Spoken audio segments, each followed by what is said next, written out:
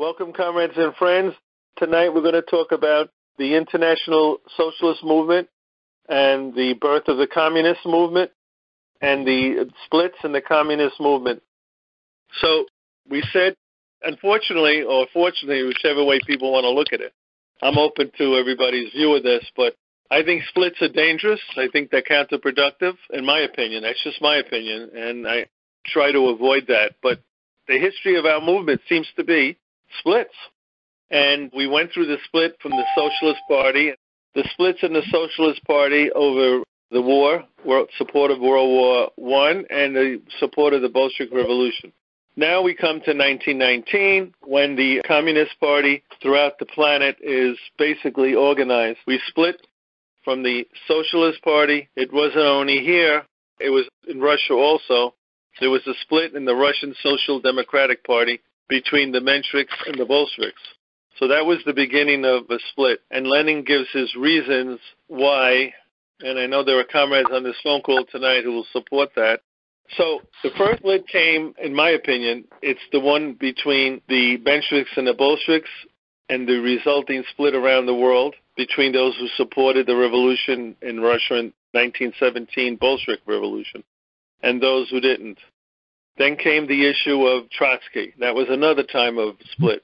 People can give reasons for that. I think my opinion is that there were three tendencies in the movement. One was Stalin, who I consider, my opinion, was in the center. On the left was Trotsky, and on the right was Bukharin. The first split happened over Trotsky. That was in 1928. James Buchanan, who was in the leadership of the party, had gone to Moscow and had come back from the meeting of the Comintern and supported the small minority group led by Trotsky. It was James P. Cannon. Thank you, comrade. Thank you. James Cannon, not Buchanan. James Cannon, right. And that issue had its effect in the party here in this country. They formed a group called the Socialist Workers' Party. Their newspaper was called The Militant, and they called themselves the Left Opposition. That was the first split that we seem to have had. I just want to mention their positions historically as the years go on. I came across them during the anti-Vietnam War movement, and their position then was very interesting. They were calling for unity between the two forces in the anti-war movement, the peace movement. There was a group led by liberals and Reform Democrats and pacifists, and the Communist Party was with them at that group. And that group called for negotiations, and they formed a coalition against the war. It was called National Peace Coalition. That was the exact name. The other group, they were called the National Coalition for Peace and Justice. The Socialist Workers' Party led the other group, which was called the National Peace Coalition, and their position was out now. But the point is, at that time, their anti-Sovietism really did not surface. My experience with them at Wagner College in Staten Island, I didn't see it. I didn't see it at the time. But from that period of 1928 all the way up to the present, they have always taken a position against the Soviet Union. And the reasoning they gave that it was a deformed workers' state, a deformed workers' state. They were always in positions, they even formed alliances with A.J. Muste, who was a pacifist from a religious background, and they formed a group called the Workers' Party, and that was in the early 30s, if I'm correct on that. It was the late 30s, actually, comrade. The late 30s, thank you. Now, that party itself split, and it split in 1959. Now, remember, there were a couple of splits, but the major one was in 1959 when a group led by Sam Marcy. Sam supported putting down the counter-revolution in Hungary in 56. And in 59, the Cuban Revolution was a key point in the birth of the Workers' World Party, which is what they became known as. Their newspaper is called Workers' World, so they've been around something like 68, 69 years. Their position during the Vietnam War, their youth group is called Youth Against War and Fascism, YAF. And they had helmets at the time. They used to come to the demonstrations very militant with helmets, but they weren't the same as the anarchists. The anarchists were breaking windows of banks at the time. those of us who remember this, and they caused the police to come in and actually to destroy the anti-war protests at the time. People concentrated on the broken glass of the bank and not on the Vietnam War itself, why the war was going on. That was in 1959. They split about 9-10 years ago, and the split off from them is called PSL, Party for Socialism, and for Liberation. Their newspaper is called Liberation. And what I find similar with those two parties is that they hide their Trotskyism. And I'll explain to you what I mean by that. The early issues of Workers' World, it's very interesting. They had a big picture on the front of Leon Trotsky, and they didn't hide their pro-Trotskyism. As the time went on, they took that off, that picture, and they didn't talk about Trotsky anymore in their newspapers, both PSL and Workers' World. In fact, when I went to the offices of Workers' World, and Deidre Griswold, who is still one of the editors of their paper, I had approached her to go to a conference in Canada that Michael Lucas was leading. North Star Compass was the name of the magazine, which was excellent. It just recently is just online now. It's no longer in print. They just do it online. When I went to ask her to come, she pointed to the books in the corner.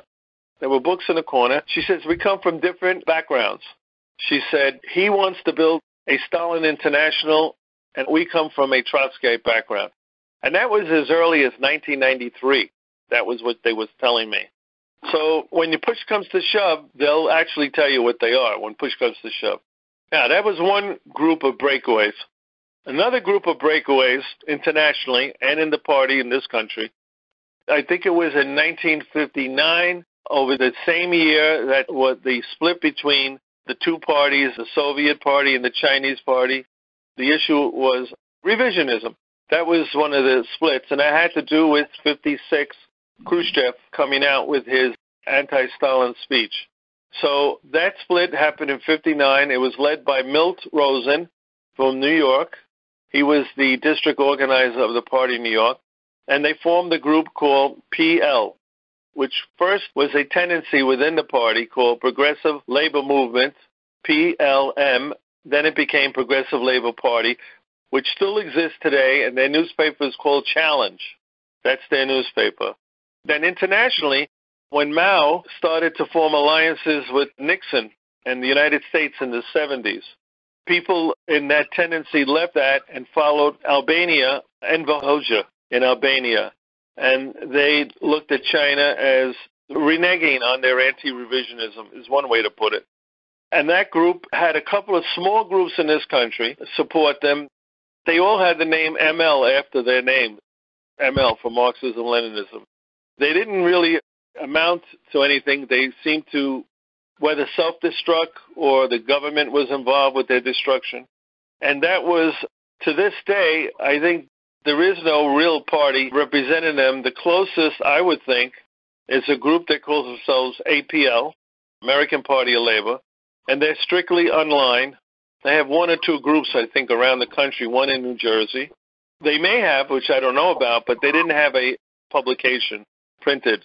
I saw a copy of something that came out of them at a meeting on the November anniversary of the Bolshevik Revolution in Manhattan. I don't know if that's still going on. So that's another split.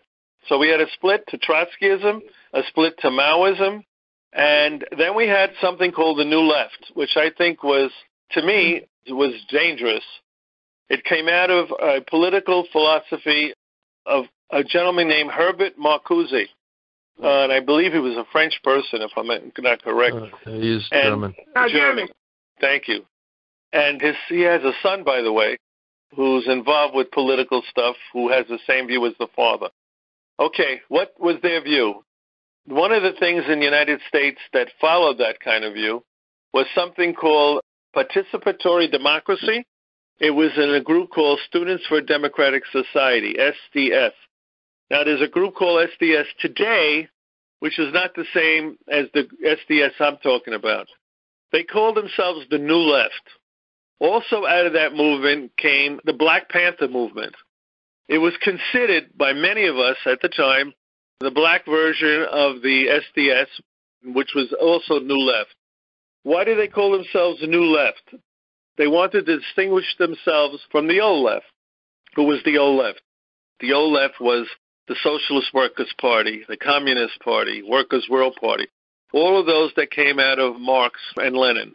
So they consider those the old left. And they were very anti-old left.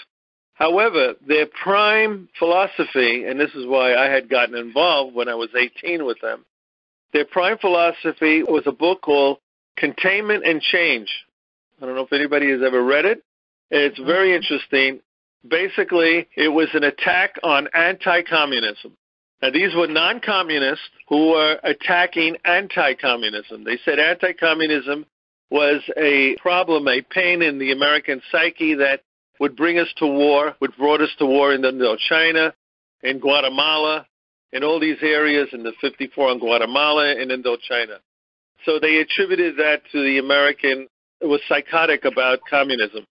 So these people were anti-communism, and I thought that was a very good, refreshing start. But they were not communists themselves. That was the New Left. I'm going to stop there, open it up to questions. I have a chronological timeline question. Shouldn't we talk about what happened to the Third International first, which was the official Comintern, before we jump into the 60s and into the 90s and trying to rebuild just the Comintern without any fourth or fifth things afterwards? Okay, yeah, that's a good point. But as soon as we finish these questions, we'll go back to that. You're correct. I apologize. Would you characterize the Party of Communist USA as a new left or old left party? And also, would you consider it a split? Good question. First of all, the first question, I would definitely consider it a continuation of the 1919 party, which was what the New Left called the old left. By the way, the bourgeoisie called it the New Left and the old left. And we seem to have followed the tags they put on. We can look at it another way. What I consider the Party of Communists a Marxist-Leninist continuation or something new. That's one question, and I gave you the answer. The next question, a split. Now, that could be looked at as several ways. We had a split in 1919. We had splits later on. If one wants to look at it as a split, I would say we're a split going back to the beginning. We're a split going back to the original philosophical and political foundation that Lenin set forth. That's what or a return, you can call it a return, but it depends on semantics, how people word it. Because, the Germans consider us a split, comrades, the German CP. So it's a good question, but that's the way I would answer it. I just wanted to say that we have to also address what was going on in mainstream politics in the Democratic Party, because we also had this factor of DSA, which was also once grew out of the party, and the left wing of the Democratic Party that was being blocked by the more corporate-oriented. So it was in our entire political culture that this was happening. It wasn't these left groups. Speaking about a split, I mean, look what happened with the Socialist Party in Germany. It had stopped, it ceased being a real leftist party, even voted for war in World War I. And by the time that people like Karl Liebknecht and Rosa Luxemburg had separated, it was too late. So even in the Bolshevik Party, very early in the party, there had been a split. And she would really call it a split if we're the ones who represent the true socialist ideology and not the people who have basically... The leadership who usurped leadership positions? Yeah, they have a leadership who's usurped the ideology. I don't think that we're split. I think that they split from us. Okay, that's a good point. I agree that it's very important that we look at ourselves as a continuation of the CPUSA. I mean, that's one of the reasons I was enthused about joining. The other thing I hope you discuss quickly is the rise of the Maoist movement, for example, like the RCP, Revolutionary Communist Party, which is basically a cult, but it came out of the RIM 2, Revolutionary Youth Movement 2. RIM 1 was the Weathermen, RIM 2 was kind of in between. They all came out of SDS. I was a member younger years of RIM 2. But anyway, that's how they developed. It started with the Bay Area Communist Union, and then eventually the Communist Labor Party, not the one in the 1919, but the one around... The one in Chicago in the early 70s. Yes, that's it. I just wanted to point that out. Thank you. Oh, that's good. I'm glad you mentioned that. That's important, that some of the groups that came out of the New Left started to go back to Marxism, basically, like you mentioned, some of the groups. Yeah, I just want to say something in terms of the so-called New Left. What I think there was a reaction that was on the whole healthy against the fact that, particularly with the Vietnam War, a lot of the old groups, whether it was the CP, the SWP, or whoever, did not take up any kind of militant attitude against that war. You said one group was pushing for negotiations as opposed to just withdrawal and so on. So there was a movement. I wouldn't consider the SDS and the Panthers exactly the same. SDS was mostly among white petty bourgeois students at a lot of universities, including a lot of the elite universities. The Panthers came out of the ghetto, and they were originally more around police brutality, although they certainly took up the question of Vietnam. But the problem was that many of the groups of the so-called old left, I don't really like those terms very much, had not taken up any kind of militant positions. And SDS and all of these groups, they were very new. They really didn't have much of an understanding of Marxism. More and more, some of them were leaning towards trying to get an understanding of Marxism, but it was a reaction to the weakness of some of these old groups. Just one other thing in terms of splits. I think we have to distinguish between principled splits and unprincipled splits. When the CP split from the Socialist Party in 1919, that was a principled split because the Socialist Party had betrayed the principles on which it was founded. When CPUSA formed, it was because the CP had betrayed the principles it was founded on.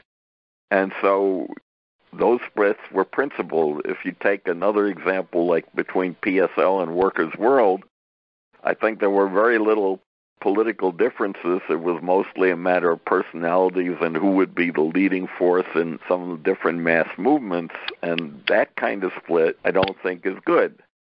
But we have to distinguish between principled and non-principled splits. That's a good point, comrade. Very good. This is just a footnote to what you just said. I was in Alabama in the 60s and a part of SDS. They also had SSOC there. And we weren't anti-communist. And one of the big things we were always saying was, hey, they're calling us communists. Where are the communists? We need the communists. And then I found out later on the people in New York had been red baiting the young people up there.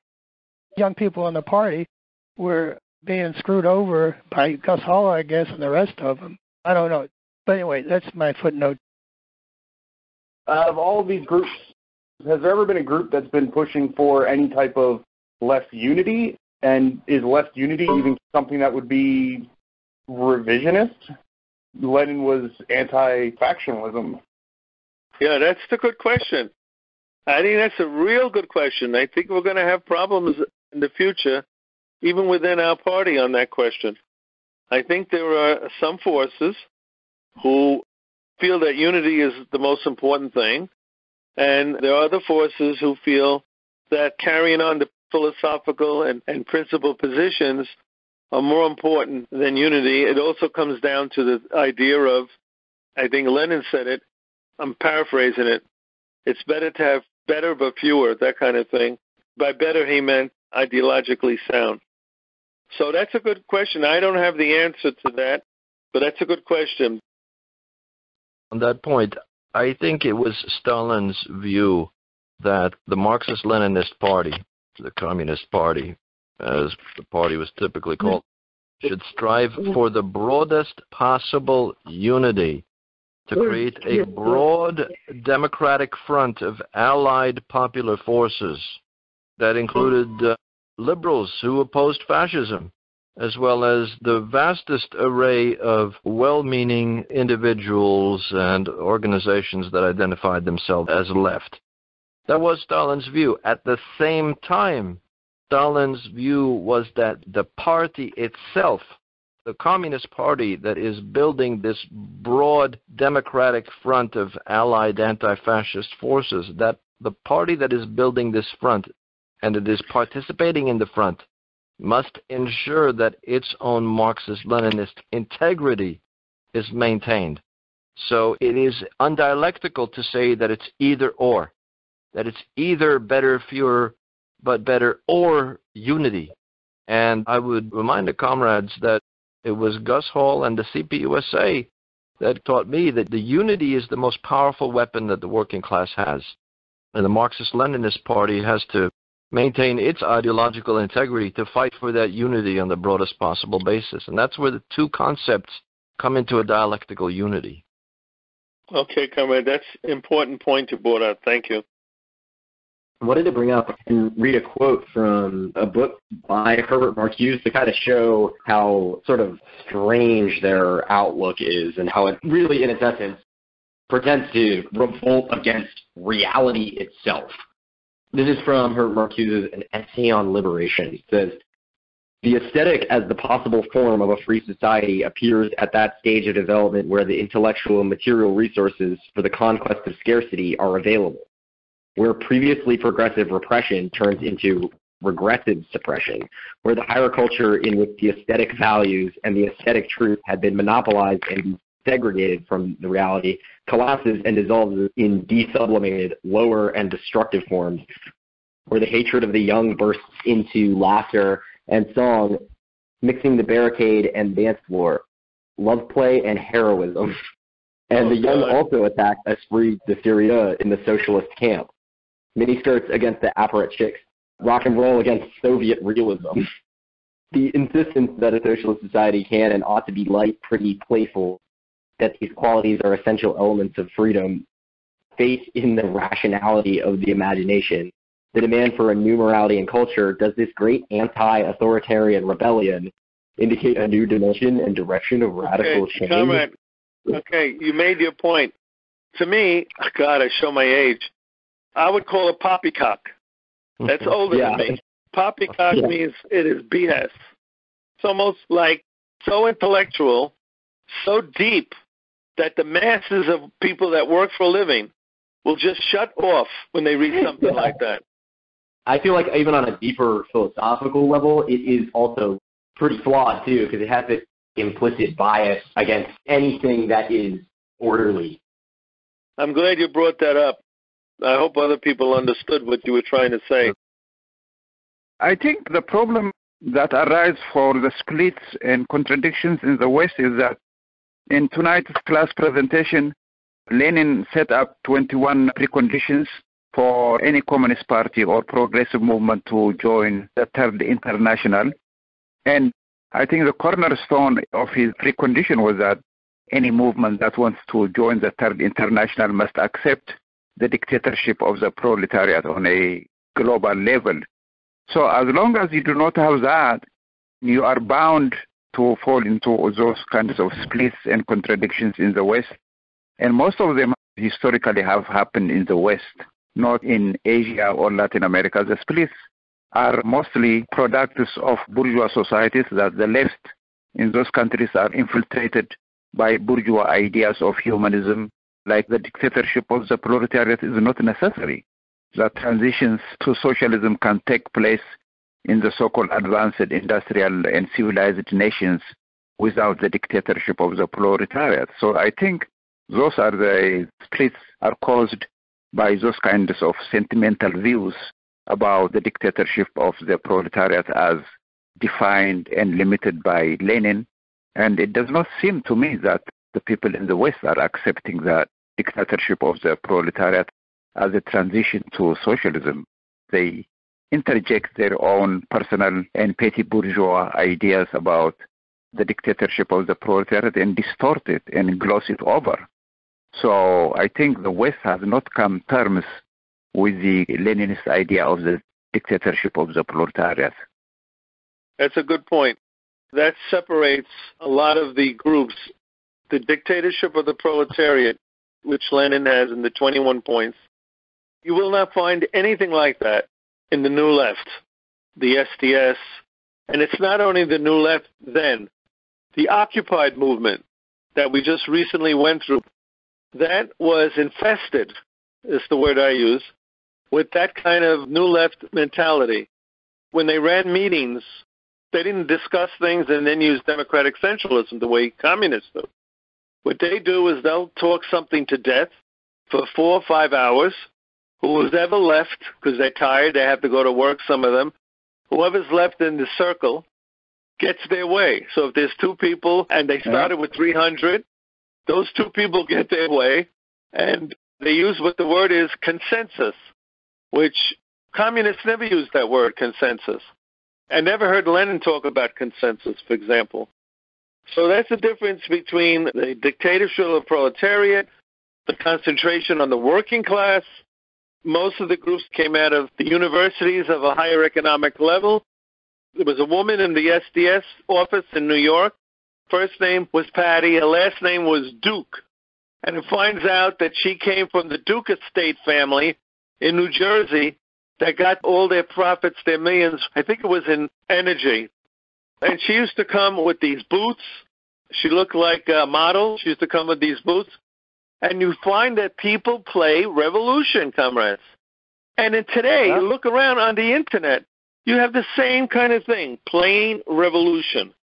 That's what they do. And I think that's what we have to distinguish our party from all these other parties. That's why we're discussing this. I think we have to be serious and we have to be responsible. Most of these other groups aren't. They're really not serious. They're really not responsible. They don't believe in organization. They don't believe in the machinery. That they believe is individual contribution to a cause. They're big on martyrism. I'm a martyr, that kind of thing. And one of their love affairs with Comrade Che is not that he was a revolutionary, but that he died for his beliefs. That's what they're big on. And their definition of revolution, comrade, is very similar to the Revolutionary Communist Party. If you look on their website, they talk about revolution, revolution, revolution. But there's no adjective in front of it. What kind of revolution?